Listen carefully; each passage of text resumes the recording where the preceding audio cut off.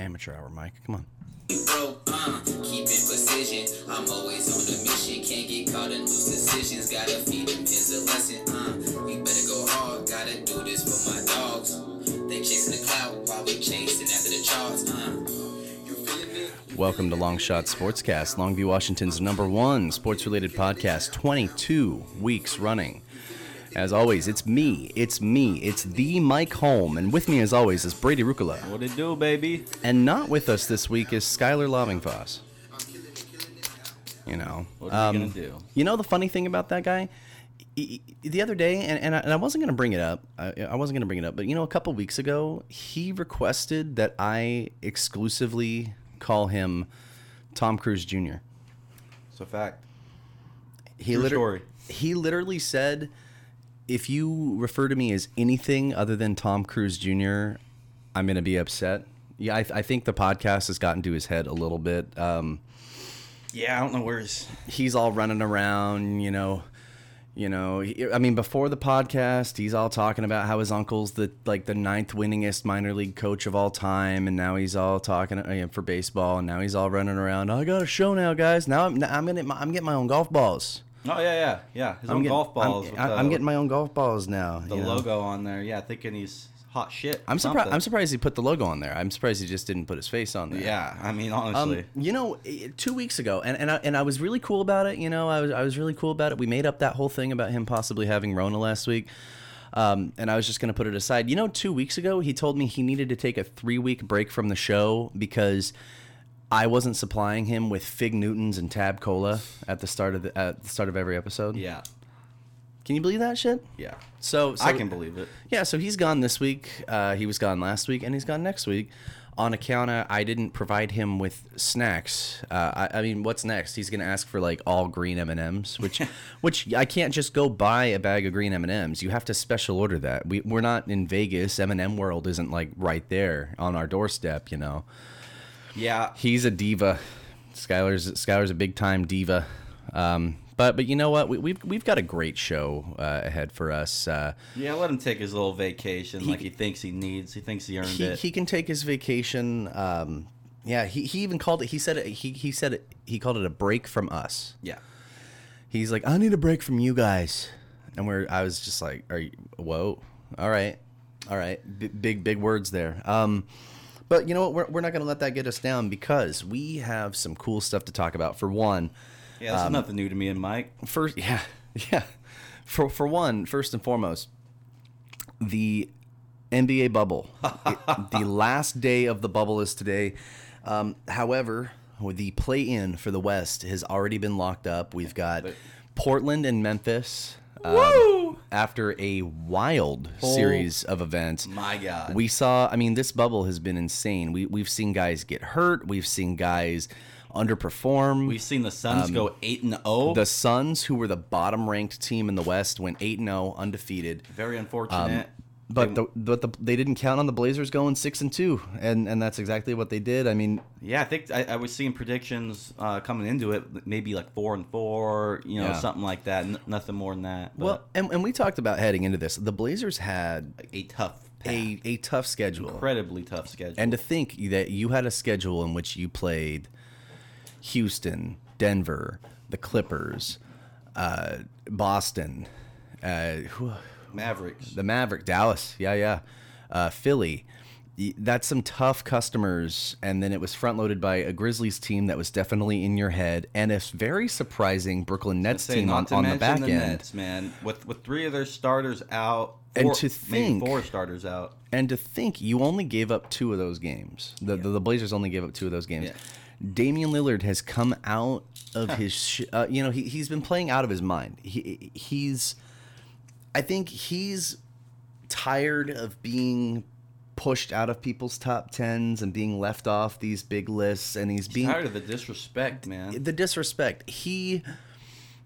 And I'm going to be accused of being a homer here, but he's reminding me of the same way that Keenan Allen is lashing out on Twitter about the lack of respect on his name. It's the same thing. Damian Lillard, we've talked about it. Well, we both consider Damian Lillard a top 5, top 6 player. He's in my top 5 for sure. I think he's my number 6 or 7. It depends on how I feel about Steph that day. He's tremendous, and he is honestly probably the bubble MVP. He's gotta be, right? If I had to think He about has it, got to be. Nobody's played, harder than he has. He's taken that entire team and put it on his back. Not to say that guys like Nurkic haven't been stepping up. Gary Trent Jr. coming out of his. Carmelo has been stepping Carmelo, up. Whiteside. Carmelo is playing his best basketball since the Knicks were a playoff team. And everybody counted this dude out. He didn't have a job. The NBA gave up on him, but here comes Portland needing somebody, and they go to Carmelo. And now look, Houston couldn't I will not find. be surprised if he gets a big contract somewhere else next year. Or I at hope he least- stays. or at least a really nice veteran contract for like 2 more seasons. That would be And ideal here's for the thing. us. Houston could not find a use for him on their squad last year, which baffles me in a big way.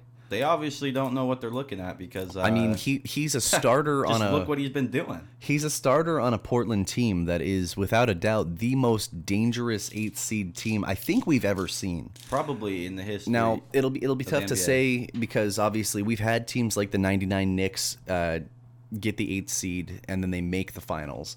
Going back, We need to see, and we've had teams like, like We Believe, like the Warriors, Right. that come out and they upset a Mavericks team that looked poised to win that Right. year with an MVP like Dirk Nowitzki that year. Yeah, But you're gonna catch the Lakers while they're sleeping. The Lakers don't have Avery Bradley. No. They don't have Rajon Rondo. So they're stuck. When it comes to guards. The question is for the Blazers, and I want to get into kind of what we're worried about. Because frankly speaking, there's 2 things. One, I don't think you have anybody that can guard LeBron that has like enough real dog in him that can guard LeBron. stop right there. Here's the thing. Defense, we said the hell with defense. We're going to Yeah. score more than you. We're going to put Yeah. up 130. We're going to put up 140. Can you do that? We can do that. We've been showing you we can do that. That's what's happening right now. The thing is, So defense, I don't. you guys have shown it. My only concern, because the Blazers are facing the Lakers here, is it's not like Warriors Cavs where you've got like one guy or LeBron's Got a early couple, but- early Cavs teams where you've got just LeBron and a bunch of B teamers. It's like you've got Oh, yeah. LeBron and you've got AD who doesn't feel the pressure of being the only guy anymore. No. He doesn't need to. It doesn't Same matter. with I mean, LeBron. He doesn't feel A- the pressure of being the only guy anymore. AD He doesn't have to do it all anymore. AD routinely shuts down in fourth quarters, routinely, but he doesn't feel the pressure of having everything on his back in the same way that Damian Lillard does. Yeah. The way I see how it goes down, man, is Portland either needs to figure out a defensive scheme, Yep. but part of me feels like they're just like, to hell with it. But here's the Offense thing: wins championships. to hell with it works when you're facing teams in one-off matches in playoff series, and we've seen this every year, one way or another. Teams figure teams out. Yeah, and it's- you get a win out, but then they start to figure it out. And I think one of the best recent examples of this we saw last year, Houston and Golden State, when Golden State was a little banged up. Houston was demolishing them, and it looked very much like they were gonna cap them off, and Yeah. that was gonna be it. And Golden State swapped their strategy Yep. midway or a couple more games in, and took that thing back. And I believe in 7. Yeah, I think it went to 6 or 7. 6 or 7, but they lost. I think they lost like the first 2 games of that series. Yeah, they were getting beat. or they were down like 2-1 or something, and everybody was like, "Oh my god, like Yeah. Houston could do this." And because when you're playing a team for, minimum 4 games, you figure them out, and you figure out, okay, this guy's running real hot. They're kind of doing that in the bubble right now. We saw Gary Trent Jr. have an amazing like first 3-4 games where Fuck, he's he had a stroking great- threes, he had a and great he had a game great game last night. night. But he had a couple there where they were definitely like, They weren't- this guy's a threat. They and weren't we- letting him get any space. They were. It was the Mavericks, right? Yeah, Yeah. the Mavericks. They're like they the they knew Mavericks exactly. The Mavericks knew, and He's they, nothing to mess with. They said we can't let him get around. But that's not Gary's only strong suit. This dude, he he is a great defender. I have not seen an NBA player in a while play defense like that for a small guy like him. he comes out with steals too. That's what I'm saying, He gets man. He steals, smothers them. he- He gets charges, blocks. Like, I've seen him get some rebounds, man. Like, he is straight up gym rat. He plays. He gets steals. He plays really hard. My thing is, we're gonna need to see if he's good enough to guard a guy like LeBron. He's not gonna be able to guard LeBron. That's the thing. It's like you've got your height in the paint, guys like Nurk, Whiteside, Collins that can do their best in terms of keeping guys like Anthony Davis at bay. And Anthony Davis is a freak. It's just a mismatch there, and that's part of Portland's problem here, man. When you got CJ, Gary Trent Jr., and Damon all at the same time. Yeah. I mean, that's what I'm talking about. The offense, that's where the offense comes in. That's where they say, we're going to score this many points. Can you? I just think... there's no way they're playing that. I mean, you can play defense, but like it's such a mismatch every time. I've heard people that are less rosy on this that think it'll be a gentleman's sweep and all this other stuff. I don't think it's going to be the case. No. I think Portland wins 2 minimum. I think that I just think that they can catch them off guard, but the defense is the big concern here. They need to come up, because here's the thing: LeBron is going to let you outscore him once, maybe twice. After that, it's a scary scenario. The gloves for come Portland, off, for sure, and you got to figure out a way to scheme around, defense. We saw it in the Dallas game especially, and in the Brooklyn game too. And actually Jaren Jackson Jr. in that first Grizzlies game. Yeah. You guys got, or I keep saying you guys, but we're trying to be impartial here. The Blazers got annihilated at the 3-point line in a bad way. It seemed like every team that we played, they shoot lights out. Every team shot lights out on the line. That's either lack of defense or they're just on that time. And it felt on like that game. Unless Lillard was firing off the logo, it seemed like just about every 3 CJ pulled up for, at least the last several games, has been just snake bit right from the get-go. Talk about Dame pulling up from the logo. How about that?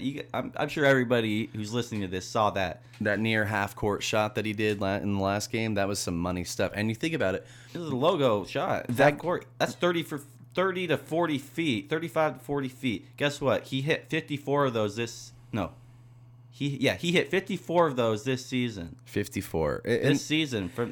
That's almost more than Steph Curry's hit his whole career. That's the thing. Dame Lillard. They remind me, and here's the thing. I love Steph Curry. I love the way he plays, man. Yeah. But there is nobody who makes it look more comfortable from shooting that far than Damian Lillard. Yeah, Steph could do it, but it doesn't look very comfortable. He's got to really freaking get his legs into it to do it. It's the thing. Steph, in terms of just taking advantage of the 3-point line, absolutely, without a doubt, changed. Steph started it. Steph started it, and in doing so, he changed the game of basketball. But as he did that, teams now, other guys have stepped up. They've stepped up, but they have to plan around. Teams have to plan around that. Yep. So Lillard goes, okay, guess what? I mean, I'll just start shooting it from 5 feet back, 10 feet back, and Terry Stotts, coach, he didn't like it at first when Dame was hit, and Dame kept practicing it and he kept hitting it, and Stotts was like, well, all right, yeah, I guess. He goes, take the shot. Yeah. He goes, because I've seen you can make the shot. If you can make him, you can make him. So he doesn't even get. He's totally comfortable. The whole team is totally comfortable with him doing that, and so is Dame. And that's this NFL, NBA right now. It's high volume, high points, lots of 3-pointers. I mean, we've seen every team is just going crazy. You got to plan around that though. Yeah, and you know what? I think he's been playing just out of his mind these last 3 games because people keep talking. And what do you not do to Damian Lillard? Do not put dirt on his name. Because who was it? Paul George, Pat Beverly after that Clippers game when he missed the free throws, right? Making fun of him on the sidelines, pointing at the wrist, and coming out with the tweets, whatever. That got all squashed anyway. But then you got Skip Bayless. Not buying into the Dame time. He ain't clutch. He ain't this. Guess what he does the next night? 61 points. Yeah. Tied his career high. He doesn't appreciate. Joined Wilt Chamberlain and company for 50-plus point games in a season. Yeah. Well, and he doesn't appreciate the disrespect. And we see that when that team gets down. Yeah, what do you say after that game? Keep your name out my fucking mouth. Keep your name out my mouth. Well, and we've seen like when he gets down and that team gets down, he fires up and he gets angry. Here's another thing we could say how they could beat the Lakers. Third quarter, Stotts, come on, dude. You got it. Yeah. You got to figure it out. There's got to be a different strategy because why is it, since I've ever watched the Blazers, third quarters fall apart. We have a lead, we lose it. How many teams have we seen go? I mean, not that you haven't won these games, but how many teams have we seen get 10 up on you guys? Yep. You guys let Brooklyn get 10 Shit. up on you. You In the guys fourth- let late in the fourth quarter. I believe Memphis got up like 11 on you guys. They at got one 11 point. on us on that first game We've back. seen teams get these decent double-digit leads. Mm-hmm. If you're falling apart in the third quarter to that degree that you're letting Brooklyn, And it sucks. and it's all due respect to Brooklyn. Those guys, Yeah, you guys, I respect the hell out of those guys for coming out at us like those that. young, fresh kids are playing out of their minds in the bubble. They're All trying due to get respect. contracts, man. They're trying, But you know. If the Blazers are letting them come out and get 10 on them in the double or in the third quarter Yeah. like that, what are the Lakers going to do? Well, and here's the thing too, man. It's making Lillard have to play so many minutes. Yeah. He's got to, because, okay, we lose a big lead. Now he's got to play more. He's playing 40, 44 minutes a night, dude. Lillard already. All of our guys are playing so many. They have to be, and we've had to do it this whole time to where it's like shit. So we better win this one Saturday against Memphis, 11:30 a.m. Our time zone, to get our guys some rest before the playoffs. Because I believe the first round against the Lakers is going to be Tuesday. Yeah. Whoever gets in. And we already talked about it. The Dame Lillard, he plays the game like he has a death wish. The way that he throws himself into the paint and he throws himself at guys, and we see him hit the floor over and over. He puts his body through so much. So much, just in an effort to I'm gonna get these shots. I'm gonna get this and one. I'm gonna do this. I'm gonna do that. I'm gonna go for a steal. I'm gonna just That throw Nets game myself still at gives me somebody chills. in terms of just defense. It's insane. You can't. You got to figure it out. I mean, Dame can drop 50, 60 points, and that's awesome, and he's a wonderful player. But he just a little bit more help. A little more help. And, you know, guys have stepped up. Whiteside stepped up big time in that Nets game. Big Nurk's time. been stepping up. Nurk gets double Since he's digit. been back. He's gotten double-digit boards, I think, for Gary Trent, man. several of the games. Gary Trent Jr., man. He's Gary. he's my favorite Blazer. And, you know, not to mention CJ, you know, even with that broken back of his, man, he showed up. He showed up yesterday. Yeah. I mean, it was mostly in the first half, but then at the end there, he had some clutch. He had a clutch shot there at the end, too. And that's going to be the story. If, for one, wow. And Melo, obviously, has been phenomenal. They need to just put out Memphis's fire immediately. Here's the thing: you come out there, you stomp their throats. You have to. Do not let off the gas, man. Show why you deserve this. If you can put them away, Don't toy around with it like they've been doing every freaking game. Go out there and just really lay down the hammer. Here's the thing: if you can put them away immediately, then you give CJ that rest. Because what I think, Give all these guys that rest. Look how many minutes they're playing. everybody gets the rest. Especially CJ, yes. But CJ is your number 2 punch on that team. yes, He's dealing with that fractured vertebrae in his back. He'll come out and light it up the first, 30 minutes of that game. Start aggravating them, you know. And then it's gonna. I mean, that pain's just gonna. I mean, and guys play through pain. That's fine. He played that whole game, but Still, it's gonna affect him. At a certain point, it's gonna be a given that it's gonna affect him. So any rest that he can get is gonna play to his advantage. Yeah. But I want to move off basketball for a brief minute. We've got some decent matchups. Oh, actually, I want to move off the Blazers anyway for a minute. We've got some a decent confirmed matchup. It's going to be OKC versus Houston, and something to note: Russell Westbrook is out, at least indefinitely for a few games. He's been injured the last couple. It wasn't just a healthy scratch thing. He's been hurt, which gives Chris Paul and the Thunder a really good chance. how long has he been hurt? Because that makes me wonder about when they played us. A little bit now. I mean, Do you think it was the that thing. because he kind of was playing like dog shit against the Blazers? I can pull it up. But yeah, he hasn't really been lighting it up like I thought he would, and that makes sense. Russell Westbrook out for the start of the playoffs with a quad strain. He's expected to miss at least the start of Houston's first-round playoff series because of a strained right quad muscle. Ask Triple H how how a strained quad feels. Dude, James Harden and the Rockets cannot catch a break. Here's the thing. They're cursed or something. I don't know what else to say. There's a number of storylines. So he said he felt soreness in his right quad after the Rockets lost to the Trailblazers. Dame put him down that bad.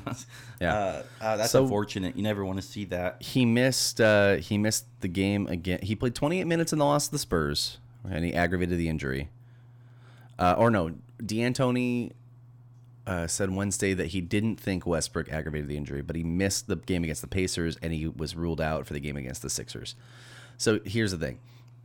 See, I wasn't even watching those. So. There's a number of other storylines going into this matchup, though. First of all, the most glaring matchup storyline, although this might not be as big of a deal depending on how long Westbrook is going to be out. Yeah, Westbrook obviously facing his old team for the first time. That's what I was excited about. He's been a member of the Thunder since, I believe, 2008. Since the beginning. It's 07 or 08, I think. Because him, James Harden, and Kevin Durant, right? Yeah. All of them. He might have been actually drafted while they were Sonics still. I think it was like when they Yeah, it was like right in the midst selected by the of Sonics, but then they had become the Thunder like months later. So, he's played there since 08. That's over 11 seasons with the Thunder.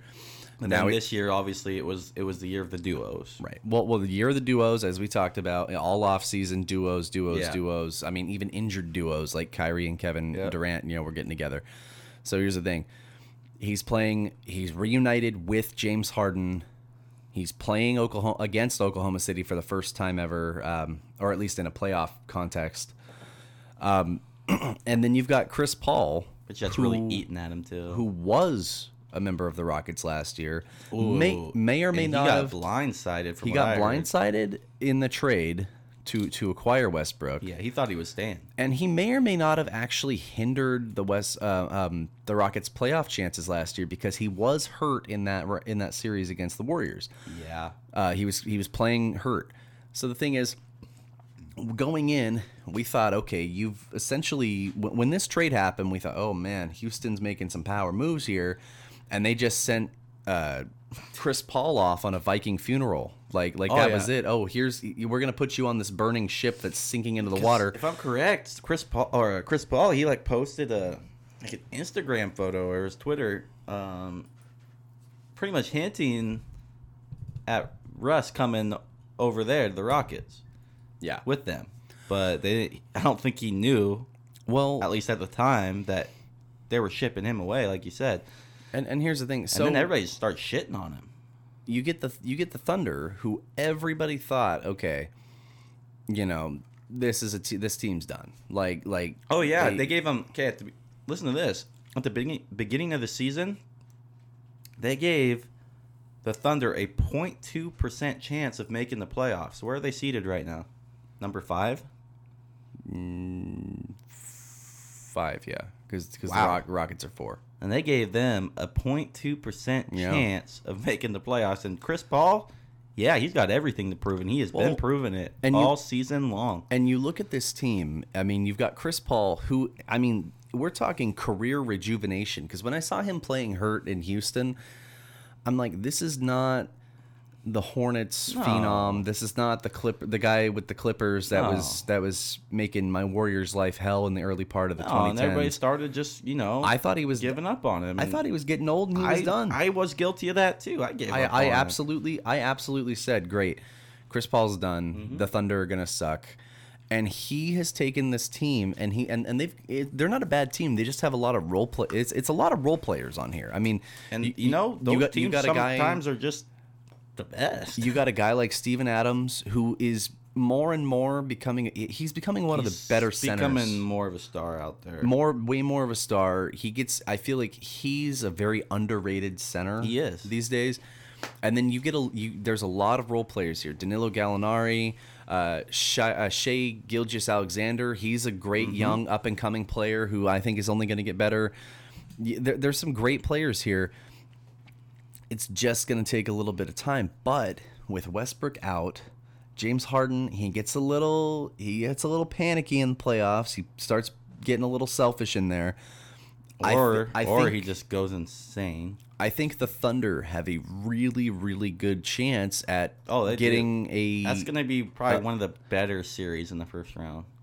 And I think they've got a great little chance of getting a nice little upset over Houston here. And it's one of the great storylines heading into the NBA playoffs right now is the Thunder and the Rockets. I want to touch on that Suns team, though. I mean, just a little bit. Yes. What a fantastic job. Going 8-0 in the bubble. Actually having a shot to get into that play-in. Like, it came down to one game. Yeah. If the Blazers would have lost, that they would have got in. And honestly, like, for Memphis, it sucks. Yeah, they did lose one of their big guys. But they lost, like, 3 or 4 in a row there. Like, at the start, I think they ended up winning 2 games. Mm-hmm.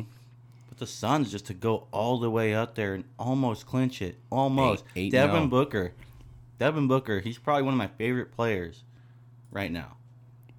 How many 35 point games? Like 5 games? Yeah. Where he scored exactly 35. It was like 4 or 5. But he hit a buzzer beater against the Clippers. Well, and a bunch of people were upset, like, the Suns went 8-0 and they didn't, and they didn't make it. But that's a flawed system. It's like, no. I mean, not. Here's the thing: it was a fair shot. If the Blazers had a tough schedule, the Grizzlies had a tough schedule. Had they lost a game or 2 more than they did, the Suns absolutely would have been in there. Here's the thing, though. like we said, we had a season going on before this, and if they played better during that time, they would have been in. But they weren't. I said it from the start that. Knowing the 8-game thing, knowing you were 3 behind the Grizzlies, I said it from the start. You did. You can only afford to lose 2 of those games, realistically. And obviously, I said we had to win at least 5. And I'm saying that not counting on the Grizzlies having a terrible bubble, not counting on the Suns playing very well. I was saying that thinking, I was saying that thinking that the Pelicans were going to come out, but Zion. What happened? Zion looked really out of shape. Yeah, he's eating ho-hos and Twinkies or something, dude. Zion looked out of shape. He's one of those rare cases, and it's not that he's fat. He's not. He's thick. He's very muscular, and he either needs to drop a little weight, or he needs to figure out how to throw his weight around and the way Shaq does right now. And I forget his name off the top of my head. One of Colin Cowherd's guys. He was saying we're seeing a guy his size. That young already need doing load management right now. That's not very good. That's not good at all. He needs to. He's only like 20. Like he's very young. He's fresh out of college. I mean, he needs to figure this out. I was very surprised at how the Pelicans performed. Not very well. I was very surprised with the Grizzlies how they didn't do very well. I mean, yes, they did lose. Was it Jaren Jackson or Jaren Jackson? Yeah. I'm surprised, and I'm not surprised how the Blazers played. I knew they wanted it. Very surprised how the Suns played. They're gonna be a decent team. I think. I think this is exactly what they needed. And who else is gonna be a decent team? Brooklyn. Oh my God, they're gonna be something. But back to the Suns. Worry about. Their owner is a bit of a notorious tightwad these days. Oh yeah, and that's gonna be the thing. Well, I mean, they need a little bit more of a. I mean, they were playing really good in the bubble. Yeah. They had a great bubble. They came out. They showed up. Teams do that. They do go on winning streaks, but that doesn't mean Devin Booker needs a little more help. And you know what I think helped? Being in the bubble, no fans, because believe it or not, fans I think put a lot of pressure on. So teams can focus. You can put like a CGI. Home stadium decal on there all you want. You can crowd noise, all that. And you can have them on reader boards and stuff. It's not the same thing. If you were doing that in the NFL, trust me, I've been to plenty of games. Think about if you did that in the NFL. You would not playing in Arrowhead or playing in CenturyLink would not have near the same amount of impact. No. Because really, what you got is your boys on the sideline hyping you up, and that's gonna. I mean, there's stadiums that amounts to something. There's stadiums like CenturyLink that are built with the crowd noise in mind. I watched a video on it. They built it so that way the sound comes up and then it echoes while it's open at the top. It slopes down. So the sound waves go up Yep. and they slope down and they channel back into the field. And it's done on it's an illegal way to get the crowd noise that much more of a boost. Yep. And teams, I'm not going to say they rely on that, but No, but it definitely has a lot to do with that's the the way they home field perform. advantage. Yep. How many first down or false starts do teams get when they play in stadiums like CenturyLink and like Arrowhead and not like SoFi Stadium?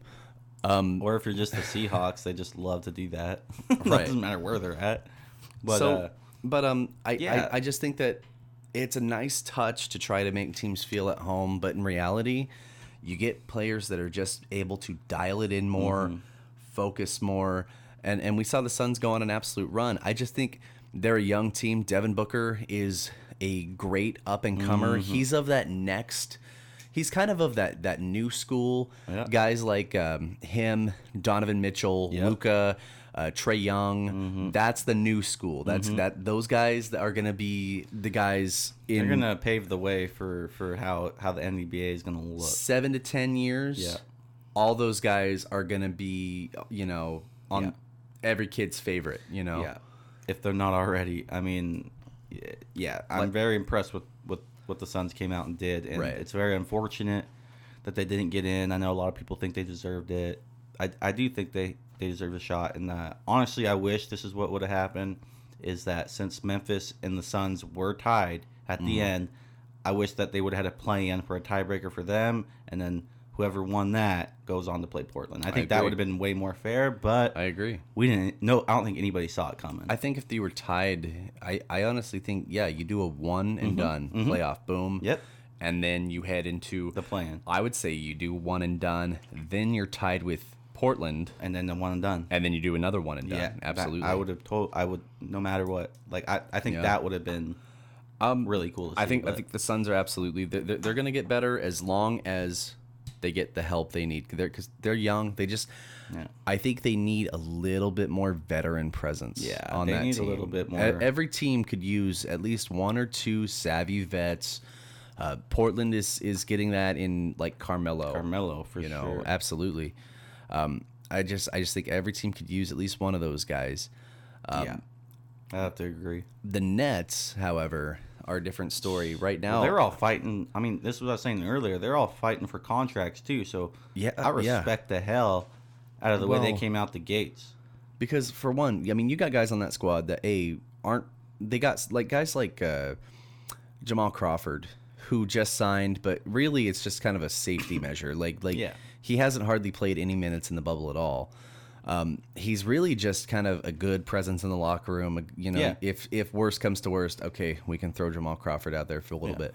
But for the most part, it's really young, vibrant youth going out there and playing their asses off because they're hungry and they want, You like gotta you remember, said, man. they want to get paid. You gotta remember, man. These guys are under the wings of some of the greatest right now in the NBA. Kyrie Irving, Kevin Durant, DeAndre Jordan. You know, tell me they didn't have something to do Well, with and even the guy's ambition. even a young guy like Spencer Dinwiddie is sitting out right now. Yep. Those guys are all going to come back next year. You can't count out the fact that they might actually sign another free agent next year, or it's going to be weird. But you've got to think that these guys, knowing that a couple roster spots are going to be up in the air because they had to sign a bunch of guys just off the street. Knowing that a couple roster spots are up in the air, teams all over the place, and the Warriors have been notorious for this, are looking at young development or young guys that they can develop and they are going get on a dime too. Just that they can get on a dime. Absolutely. When the Warriors cleared out a bunch of their bench, traded guys like Alec Burks, and sent him and D'Angelo Russell, who was a starter, to get Andrew Wiggins and all that. And people were kind of weirded out by that a little bit. It's all a plan. It's a plan to rebuild in youth, and I have no doubt, Warriors scouts, and maybe even Steve Kerr knows what he's doing. Yeah, absolutely. And remember who I said is there to help develop and scout talent. Oh yeah, He's a big name, and one of your guys, lay it on me. Steve Nash. Yes. And you think about One it. of my all-time Steve Nash, when we were favorite growing players. up, was the best point guard in the league. Yep. He had the best handles in the league. Yep. Who has some of the best handles now? Steph. I mean, not that he scouted Steph. No, but That's a skill set that he had, that he gets to watch every day in Steph Curry, that they are Steve Nash is one of my idols. they're growing looking at guys to meld in that system because Steve Nash played for one of the most fun to watch systems ever in the mid 2000s. That's that Mike D'Antoni 6 seconds or less team, one of the best teams to never win a title. up. Yep. You got Nash, Amari, Sean Marion, Boris Diaw. I mean, Barbosa. That was an awesome. Joe Johnson. Yep. Awesome team. Yeah. Yeah. No. I think teams are going to be on the lookout. And another team that's building up really young and has been surprisingly good is the Miami Heat. And Jimmy Butler, obviously. Jimmy Butler did to the Heat what Chris Paul did with the Suns. Like, the Heat were a playoff team last year, but I think they were like an 8 or 7 Nobody seed. to worry about at No. all. But yeah, they were in. Yeah. And now they're in a situation, they're going to play That's where we got Whiteside from, and then we gave them Myers Leonard, and they're going to play the Pacers. yeah, So I want to talk about established NBA playoff scenarios. So right now the Eastern Conference is cut and dry. it's already a wrap there. You've there got- was really no chance. There was a little bit of a chance of a play-in, but not really. You've got the Bucks and the Magic. Well, the Warriors or the Wizards got that one win, so that put them back in 9. They were at 11, which was embarrassing. Bradley Beal needs to get off that boat and fast. So does I like him. He just came from Gonzaga, Hachimura. Hachimura's stuck there for a minute. It sucks because it's a bad He's organization. young, Sorry but if they're there's not a any good- Wizards fan Yeah. listening. It's just not a very good basketball culture down there. But you've got Hasn't been for a long time. no, it really hasn't. You've got the Bucks and the Magic. They're gonna go one-on-one. I wonder who's winning that one. You got the Raptors and the Nets. Bucks and Magic. I think that the Nets could steal one, but Nets and Raptors, right? Yeah. but realistically, the Raptors will take that. Celtics, 76ers. Ben Simmons has been out indefinitely. Obviously, that's the Celtics one to take. So what's the day-to-day on Embiid? What's going on? What happened to him against that Portland game? He landed weird. Yeah, Landed weird. They took him out of the game, and I haven't seen him play since. Sixers, Joel Embiid exits with wrist injury, X-rays negative. Well, he's just getting hurt all over the place. But that's been the thing about him all the time. This is why I like Joel Embiid. I don't rate him as high as everybody else does because he doesn't have the health and the reliability. Give me a healthy Joel Embiid, and then we'll talk. We'll talk top 5, top 10. Maybe Absolutely. probably top 10. But until then, until I could see a health, at least for 2 seasons. Thank you. At least for a couple seasons, him healthy. No, I'll take Karl Anthony Towns before I take Joel Embiid sure. right I'll now. take Cat all day. I just can't. I can't deal with. I couldn't build a team around him knowing that he's gonna miss X amount of games with this injury and that injury because they build up. Look at Yao Ming. Yep. Injuries build up over time, and not just big guys. Allen Iverson. How many times did that guy get hurt over his career? That's Stuff happens. I mean, And then this one right here, this series right here could be the closest of the first round and the least predictable of the first round, the Heat and the Pacers, which the Pacers have been an interesting team. Malcolm Brogdon signed with them in the offseason. you better watch out, man. They're scary. Who'd have thought that a Pacers team without Paul George, they're coming on strong, man. They're doing just fine. They're doing quiet. just fine without him. Now, Western Conference, Lakers obviously don't know who they're going to play yet. We're kind of leaning we're leaning Blazers because of especially with the Grizzlies' loss of Jaren Jackson Jr. But we'll see there. Clippers, Mavericks. My gut says Clippers, but honest to God, It's going to be a shootout. I'm not saying the Mavericks take it, but I'm saying Luka puts up an impressive showing. I think it against goes to these guys. 7. I think it goes to 6 or 7. I think that's fair. Nuggets and Jazz. I like the Jazz a lot, but we've been saying this. Now, I don't know, man. Jokic doesn't seem to have found his step in the bubble. He hasn't showed me a whole lot, and maybe they don't need. Maybe there's something I don't know, but obviously they didn't really need to win a whole lot of games there in the No. bubble. I know they restricted some minutes and all that, but Yeah, I haven't really seen a whole lot of Jokic that I used to see last season. I mean, Jokic has he's refraining from the three. He seems to be struggling in the paint a little bit. I mean, he still got it. Like he's still solid, but we're gonna need to see the cerebral side of him in the playoffs and able to analyze this Jazz team, knowing that they could take a loss or two and but this is cut what them happened. away and But figure them out. We see it every year though in the playoffs. I mean, these guys perform way different than the regular season. So the Jazz, their chemistry, which everybody I think was worried about. I mean, yeah, they've dropped from 4 to 6, but I think everybody was worried about the Jazz's chemistry going into this thing because they started the COVID thing in the NBA. Yeah. Rudy Gobert really didn't do himself any favors here with Donovan Mitchell, but they seem to be all right. Yeah. Mike Conley signed with them in the offseason. He hasn't really done a whole lot for them, but he's a veteran presence that I think is not to be ignored. And especially in the playoffs. It's youth and youth. What more could you ask for there? So that's going to be a close one. I lean Denver just because I've been singing their praises all, up and down since we started doing this show. It probably goes to, I don't know, at least 5 or 6. And then you've got the Thunder and the Rockets. 2 teams, 44 and 27. You've got Harden and Paul. Westbrook is out at least for 1 game. That's going to be mind games. And I think that's the series that of these first series, the Blazers, Lakers notwithstanding, that's the series I think goes to 7. Yeah. Like I think we are guaranteed 7 games of Thunder and Rockets. And actually the Thunder are at 4 and the Rockets are at 5. Yeah.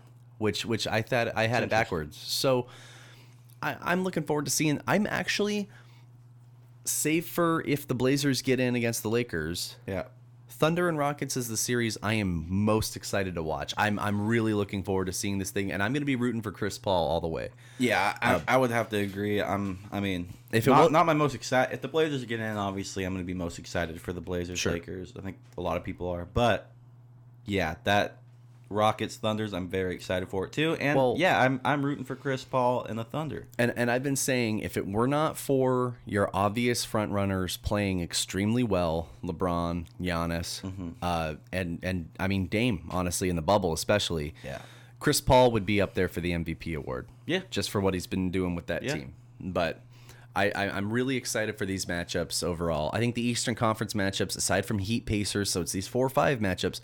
Aside from Heat Pacers, which again, 2 teams with a deadlocked record, the Eastern Conference on paper is shallow and predictable, but kind of like always. But we're seeing. I mean, Nuggets Jazz. I couldn't tell you who wins that. Thunder Rockets. I couldn't tell you who wins that. Clippers Mavericks. I think the Mavericks could surprise you. I lean Clippers, but I think the Mavericks could surprise, and I think the Blazers, if they get that 8 seed and lock it down, are the most dangerous 8 seed team we've had in the last since the We Believe Warriors. Yeah.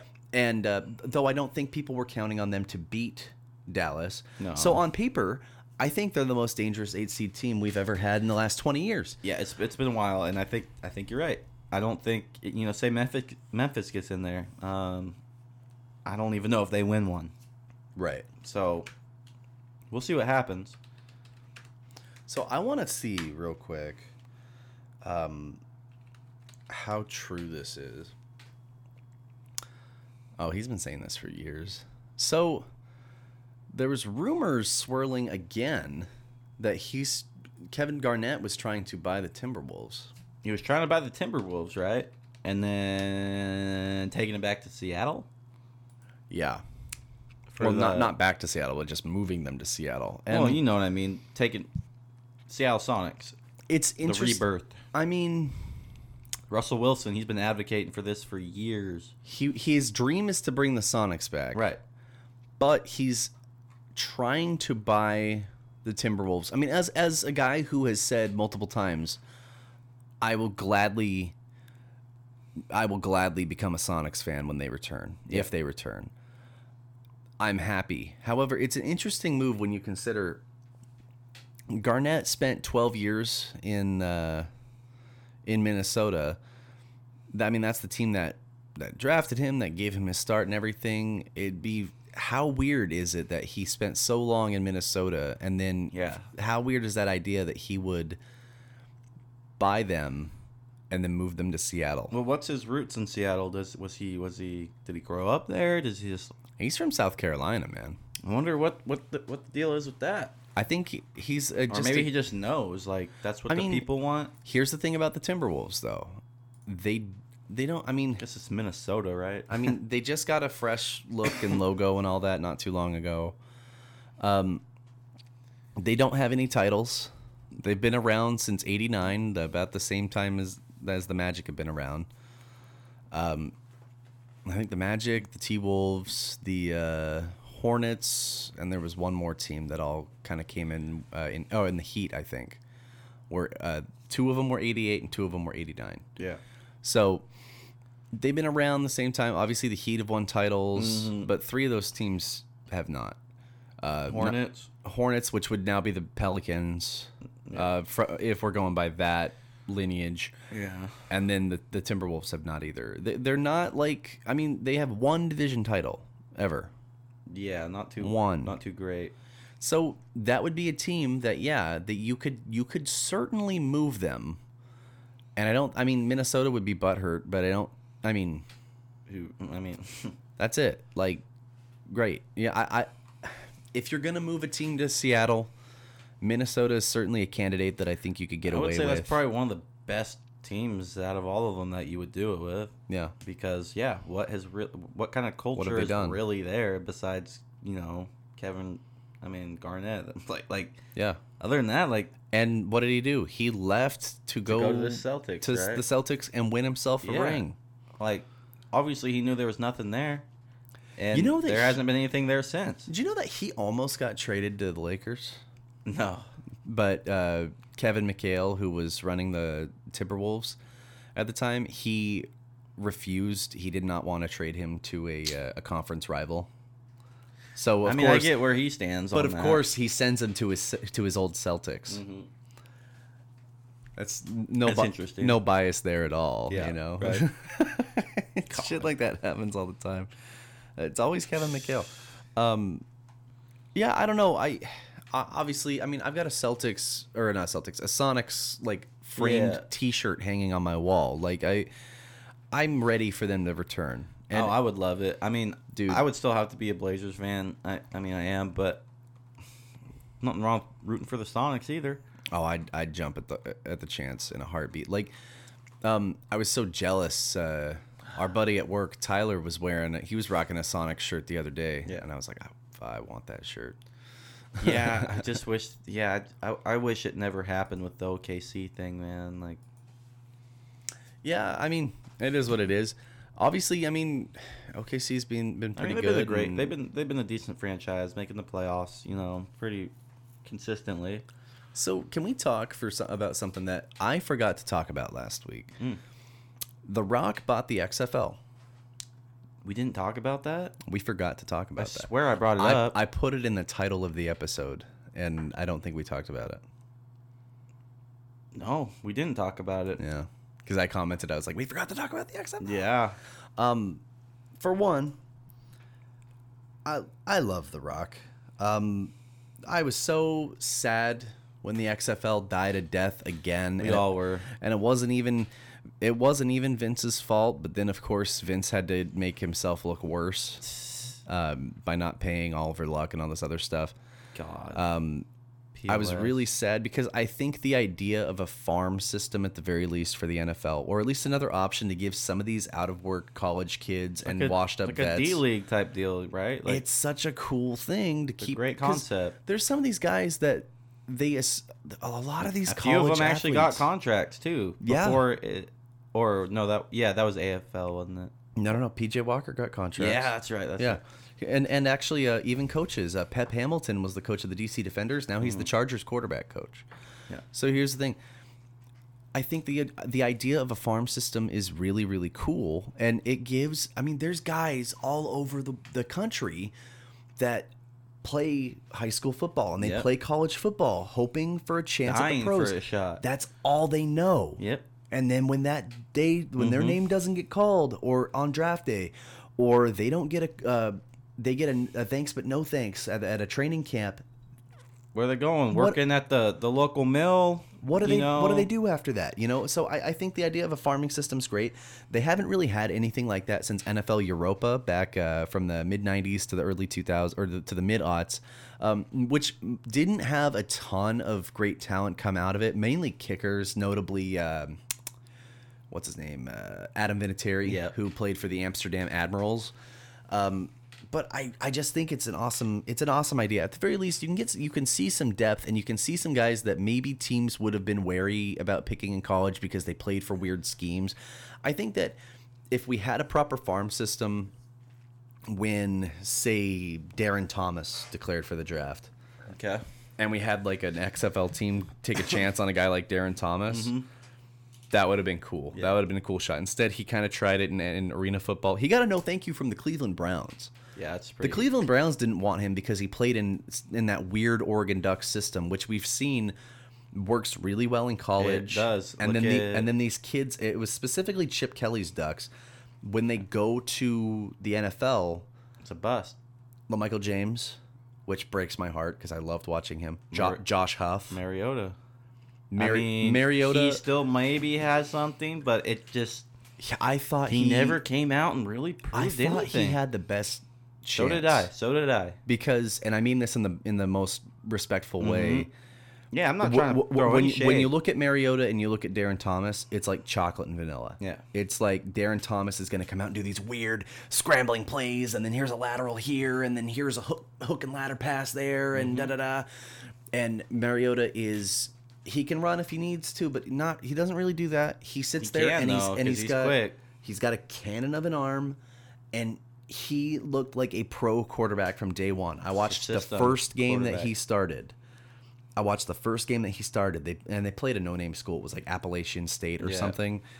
He had 5 touchdowns in the first half, and I'm sitting there going, "This kid is everybody thought he's a first-round kid." He was.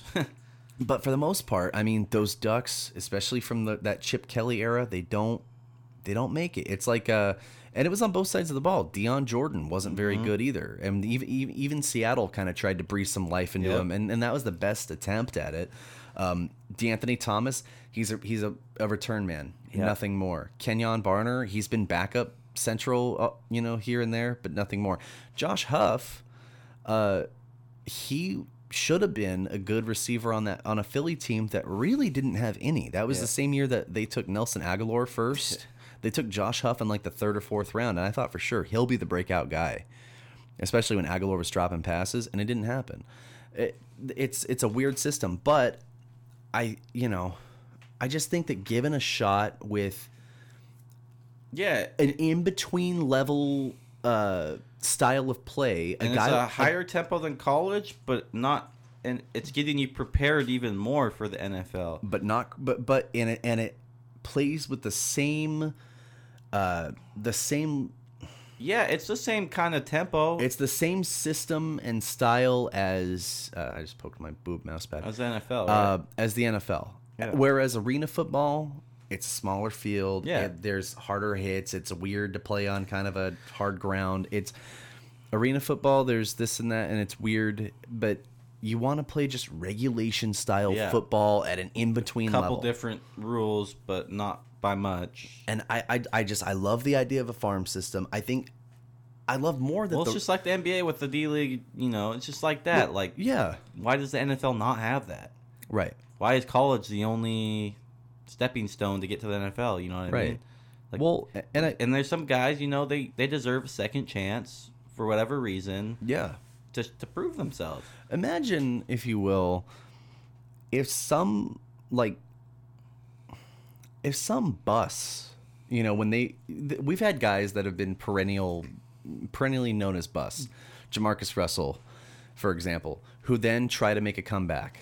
Yeah. And then, but there's only the NFL, so that's it. He's not going to get one unless you try out for the CFL, which is no longer the Canadian Football League. Yeah. And but aside from that, I mean, I think Jamarcus Russell tried out for the Chicago Bears like 4 seasons ago, and obviously, I mean, he was looking decent in his videos. He wasn't looking great, but I feel like if there was an XFL, he could get a spot on an XFL roster for sure. I mean, you think about how, like you said, this you is think all about these how guys tall know. he was.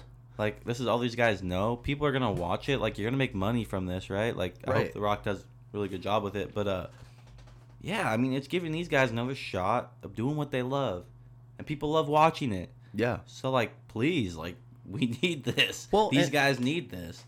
And to get back to like the bust conversation, And who knows? They could end up in the NFL, like we're talking about. Like, it's just a showcase, really.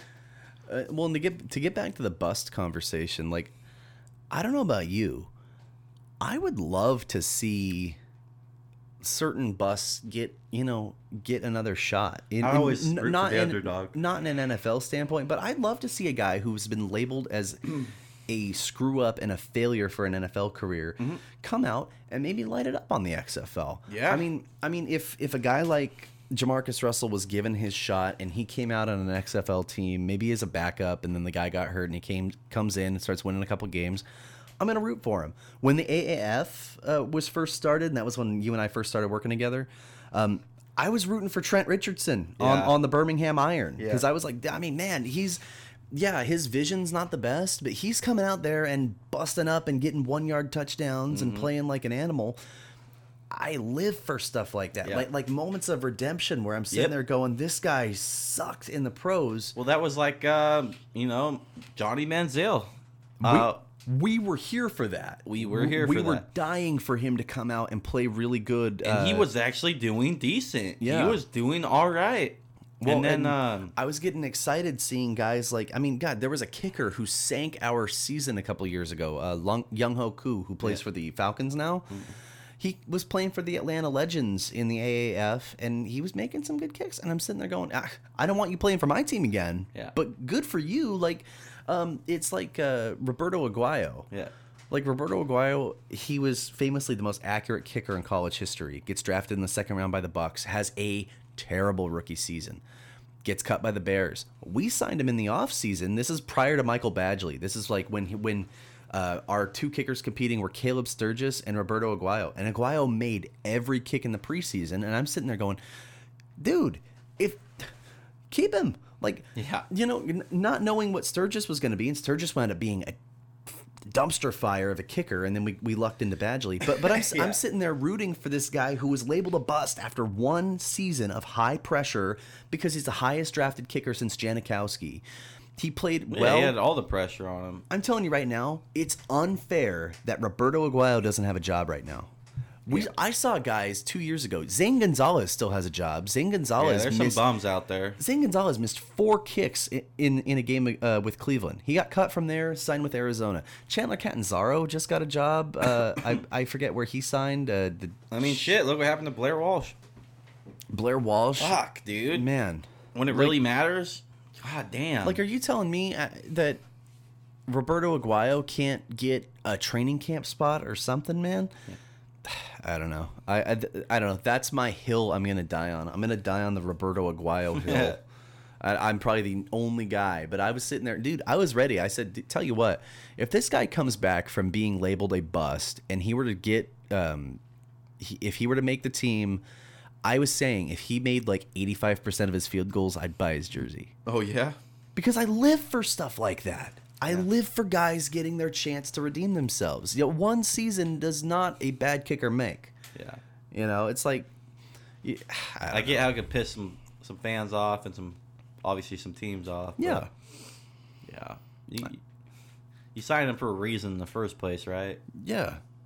Like, obviously, you fired them because of what they showed you, but, like, they're a little better than that. Absolutely. Got to work with them. I don't know. If from a business standpoint, I don't know. Roberto Aguayo, if you're out there, I'm probably your biggest advocate. Actually, I want to know what happened to that guy. What about those extensions? No, he hasn't had a job. We had Kittle getting an extension this week. Big extension, man. George Kittle, 5 years. 5 years, 75 mil. Yeah, Kelsey got one as well. Travis Kelce got one, yeah. And there was a offensive lineman for the Bills got one too. I'll look it up real quick. Travis Kelce, 4-year, $57.25 million extension, and I mean, yeah, he's been consistently one of the league's best tight ends since he got here. Speaking of the Chiefs too, saw Patrick Mahomes come out, So there's been a debate on who's got the best arm, right? Who's got the best arm, him or Josh Allen?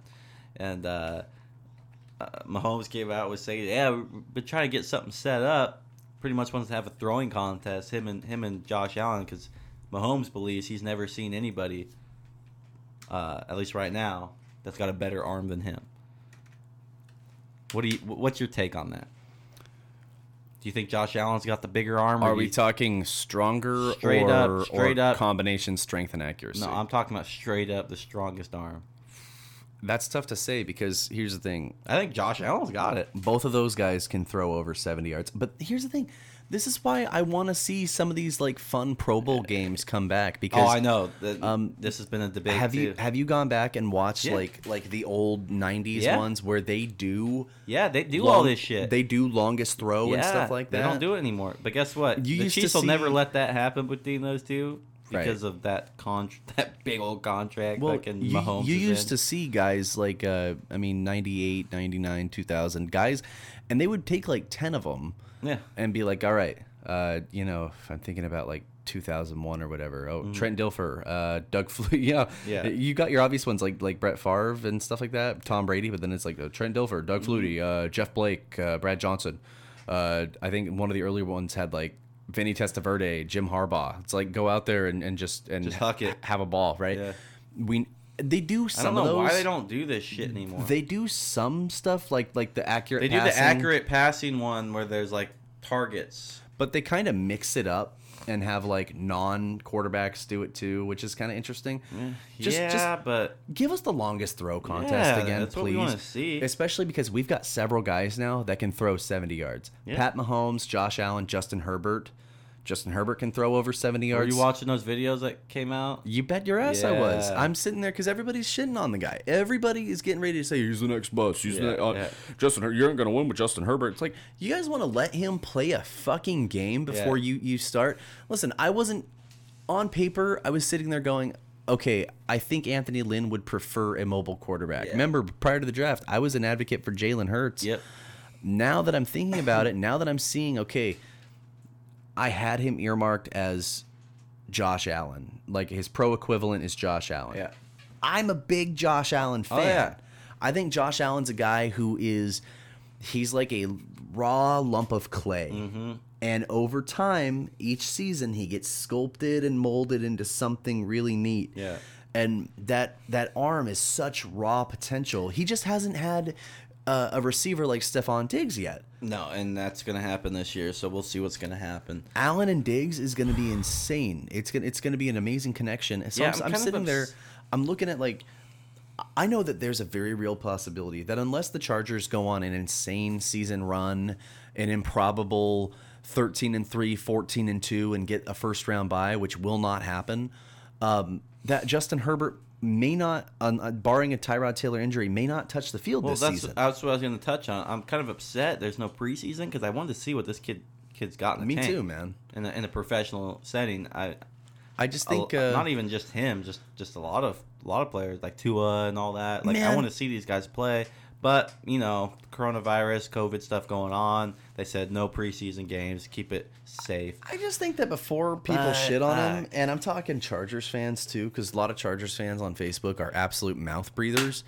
It's like, before we shit on this guy, do we want to maybe see what he does? give him a shot and before people, I like they did a wallpaper Wednesday, and one of them was Tyrod Taylor, and somebody's like, "Oh, back up." Like he's a starter this Actually, season. he's starting, bud. Like he's fucking starting. Probably and fucking look into what's going on right now.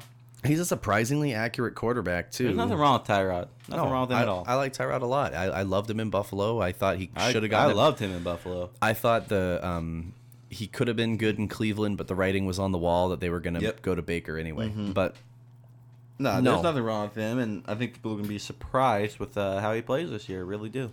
yeah, I do too. I've always kind of admired him. I'm think, no Chargers fan by any means. I think but, last year, yeah, I think he'll do great. I was saying he's one of the best backup quarterbacks you could ask for. Yeah. Because right now we're talking about it. He got the confidence too. Like the same way that in the NBA we saw signing trends by way of duos, in the NFL we were seeing signing trends by Yeah. way of backup quarterbacks Yeah. that had starting experience. Blake Bortles got himself a job in Los Angeles with the Rams. Tyrod Taylor, obviously. Who's your backup quarterback? What's his face? Geno Smith. Yeah. Geno Smith was your backup. Guys like that, and I'm sure there's more that I just can't think of off the top of my head. But I don't know. I'm excited. Geno Smith. Remember when he was playing for the Jets? Yeah, he was awful. Yeah. But he played for us for a little bit too, but he never started. Yeah. Here's the thing. Although I do like him because he broke Eli Manning's consecutive starts for the Giants. So then Geno Smith was a guy who was just kind of like hit or miss. Yeah, but here's the thing. He broke Eli Manning's consecutive starts for the Giants. So Phillip Rivers leapt him in the on the rankings because of that. Wow. So I do like Geno Smith for that because I can't fucking stand Taking Eli one for Manning. the team, bud. But no, in you can't terms stand Manning. cannot stand Manning. Peyton. Eli. Oh, yeah. I have all the respect in the world for Peyton, and I think Peyton's a funny dude. Peyton's like the cooler older brother, and then you got like the annoying, pesky little shit with a little rat face. Eli, dude. Yeah. Find one Chargers fan who likes Eli Manning. Find one dude that you know around here that likes Eli Manning. See, and I don't mind Peyton. I have the respect for him. He got his rings. Awesome. He got his rings. Eli got a ring too, and but like when he was wearing blue and white, we always beat him. So yeah, you know, right. But Eli's just I wouldn't put him in an elite category at all. No. Eli was he rode the coattails into there to get to his ring. He was a good to he was a good quarterback with decent days.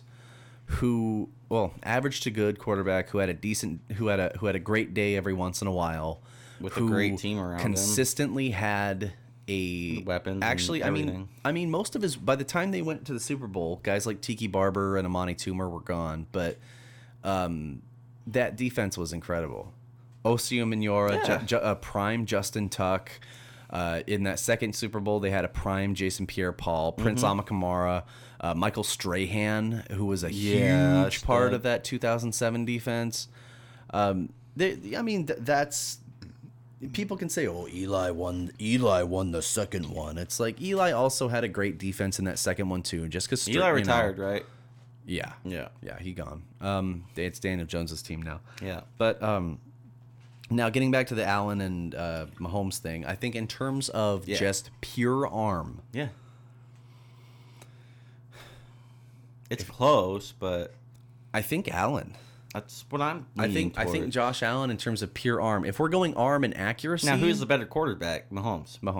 But like I was saying, in terms of arm with accuracy factored in, Mahomes absolutely. Yeah, no, I was just saying just a straight up just bomb it how far you can throw it. That's Allen, I think, all day. I'm talking in terms of throwing, like a deep ball, planted or otherwise. I think Josh Allen's got it. Yeah, Mahomes came out and said, he ain't never seen anybody who has a better arm than him, and he's been trying to set something up with Josh Allen, but they're not going to let that happen. If Herbert pans out, and I hope he pans out, I am so on edge of my seat ready for the showdown between two guys who can just throw 70 yards just when they feel like it. I would love to see her. I love Rivers, but Rivers is not a guy that can throw 70 yards. No, not every guy Tyrod Taylor can't throw 70 yards. There's Tyrod a lot Taylor, of guys who can't throw 70 yards. Justin Herbert, man, if he and Pep Hamilton's working with him. Yeah. If he can work on his reads a little bit, because a lot of people call him, he's a first read guy. He never gets to his second read. Blah blah blah. Yada yada yada. He's young. If he just takes the year, watches Tyrod. Yeah. Tyrod's an accurate quarterback. He makes good decisions. Yeah. He just obviously the Chargers they wouldn't just throw some dude out there saying you're our starting QB unless they had all the confidence. He's accurate. He makes good choices. He's not explosive, but he's a good, solid game manager. He can be. Yeah, he can be. He's a good, solid game manager type guy who has never had. How old is he now? 30-something. He's never 31, I think. Okay. He's never had a supporting cast like what he's got around him right now. No, dude. You guys literally on paper better than last year. I think in Buffalo he had fat Kelvin Benjamin and Charles Clay, who was a decent tight end too every once in a while, and an aging LaShawn McCoy. Yeah, that was it. Yeah, and in Cleveland it wasn't much better. No. It can never get better in Cleveland. No. But no, honestly, so with the Kittle contract, Kittle's earned it. Kittle and Kelly, for sure. Kittle and Kelsey have both earned it, as far as I'm concerned. They're the two top tight ends in the game. They were until Gronk came back. We were just talking about this last season. Like, who's even like, are tight ends even prominent anymore? Like, you got like 2, maybe 3. I think right now you've got a few. You probably got like a handful. You have a handful. You have George Kittle, Travis Kelsey, Zach Ertz, Hollister, man. Gronk. I'm not putting him like top. He was just decent for the role he needed to be in. He needs to prove it this year, right? Yeah. That's 4. O.J. Howard. Yeah, O.J. Howard definitely up there. And then maybe what's the Hunter dude? Henry. Who's the other dude on Cleveland? He's probably not even playing there Njoku, anymore. but he wanted out. Yeah. Austin Hooper. Yeah. Yeah. He was for Atlanta. Now where is he playing? Cleveland. Yeah. That's why Njoku wanted out. Yeah. So you've got a handful of decent tight ends, but it's not like it's really top 3 right now, though. Maybe it really 4. is. Like, it's not like mid to. I mean, you've got guys that are promising. T.J. Hawkinson is promising. Oh yeah. But Jack Doyle, actually, he's Doyle's he's middle of the road. teetering. He has his games, but if we're talking like young guys that are promising right now, Hawkinson, Noah Fant. Noah Fant was a little sloppy last year, but I think he'll come into his own. Yeah. Yeah. And there's a guy, I can't remember the Vikings or the Packers took him, Irv Smith Jr., who was a decently ranked rookie last year. What about your boy Jimmy Graham, dude? Jimmy Graham is not good. Not anymore. He's not. I'm sorry. This isn't 2011, where everybody's carrying him around on their shoulders. Yeah. I certainly don't think Jimmy Graham's very good. With the free Super Bowl Saints. Everybody's like, he's a wide receiver. He's a wide receiver. Well, yeah, and he was really, really good back then. And then as soon as he put on a Seattle Seahawks uniform, people didn't know how to use him, and he got hurt all the time, and now he just sucks. Yeah. I'm sorry. And I know everybody's gonna whine and minge about Aaron Rodgers' play the last couple of years, but when Aaron Rodgers, one of the best quarterbacks of the 2010s, probably the best quarterback of the 2010s. Yeah, I would put him in the elite category. When he can't get anything out of you, that's saying something. That's all you need to know. Speaks for itself. Yeah, absolutely it does. So I don't know. Like I said, Kittle and Kelsey have earned their extensions. Yep. Somebody on Twitter was like, "Oh, is Hunter Henry going to get that kind of money?" No. Nah, he needs to stay healthy first. See, and I like Hunter Henry. He's a young, up-and-coming tight end, but I want a full season out of Hunter Henry. Otherwise, it don't amount to shit. He keeps getting hurt, man. So let's see. 2018, he was hurt the entire year. 2019, he played 12 games, but he was hindered with injuries all throughout. 2017, he had a decent start. In 2016, he only started 5 games. That was his rookie year. I think he's just not too reliable. Right now, he's all right, but it's when he's on, he's on. But it's now or never for him. Yep. And I hate to be that way. I like Hunter Henry. I was a big fan when we drafted him, but I think he's great, but it's now or never. Antonio Gates has been long gone. Yeah. There isn't a second tight end that's chomping at the bit for him. We got Virgil Green, who's primarily a run blocker. Mm-hmm. There isn't another guy that's chomping at his heels. He needs to step it up. We've got Keenan Allen. You got Mike Williams to take some of the edge off. You need to be that guy. Mm-hmm. Yeah, that guy, like Skip Bayless would say. I mean, he is a top 10 tight end right now. Yeah, he's top 10. But that's a shallow pool, as we've just talked about. Yeah, I mean, it's not hard to be a big fish. Well, and that just goes to show how a tight end isn't really. It is important, but it's not as important as it used to be. Yeah, it's not as prominent as it used to be. It's not like, I don't know, teams could do it without. They can do it with just an average. I mean, look at the Seahawks. I mean, we got like a handful of them now on the roster, but like we didn't have to have a big old name out there. I mean, a lot of teams didn't really. Yeah. Well, I mean, I will say it's nowhere near the way it was in the back of not like a decade ago or anything like that, but no, yeah, I was gonna say that like in the 2000s. Yeah. In the 2000s, everybody had a tight end almost. Antonio Gates, Tony Gonzalez, Chris Cooley, Christian Fourier, Dustin Keller, Jeremy Shockey. You name it, man. There was a pool of them. Several, dude. And just now, like we said, man, Zach Miller. You can name maybe 5 that are like Greg just like Olson. that guy, but like other than that, it's like, I mean, it's a great asset, but it's like it's not. It's a like, weirdly dying position. Kind of like, I don't know. It's like the fullback. It's like the fullback, exactly like that. Like every You're once thinking in more I mean, like a wing type deal going on, or like. When's the last time we saw a fullback that was like Frank Gore? as big? No, he's a halfback. Okay, Audacity is on. Oh, we're good. But we don't have any mic here though. Isn't this something you click? No. That's on YouTube. Yeah. We don't have any audio on YouTube right now because of the mixer getting unplugged, and I actually don't. Damn, man. Well, damn, man. That's weird. It's all right. I think we're coming up on about end time anyway. I'll just have to fill in. Skylar Loving Foss is calling me. This will be funny on the show. He's gonna be like, "Your audio cut out." No, he's not gonna say the shit we talked about at the beginning.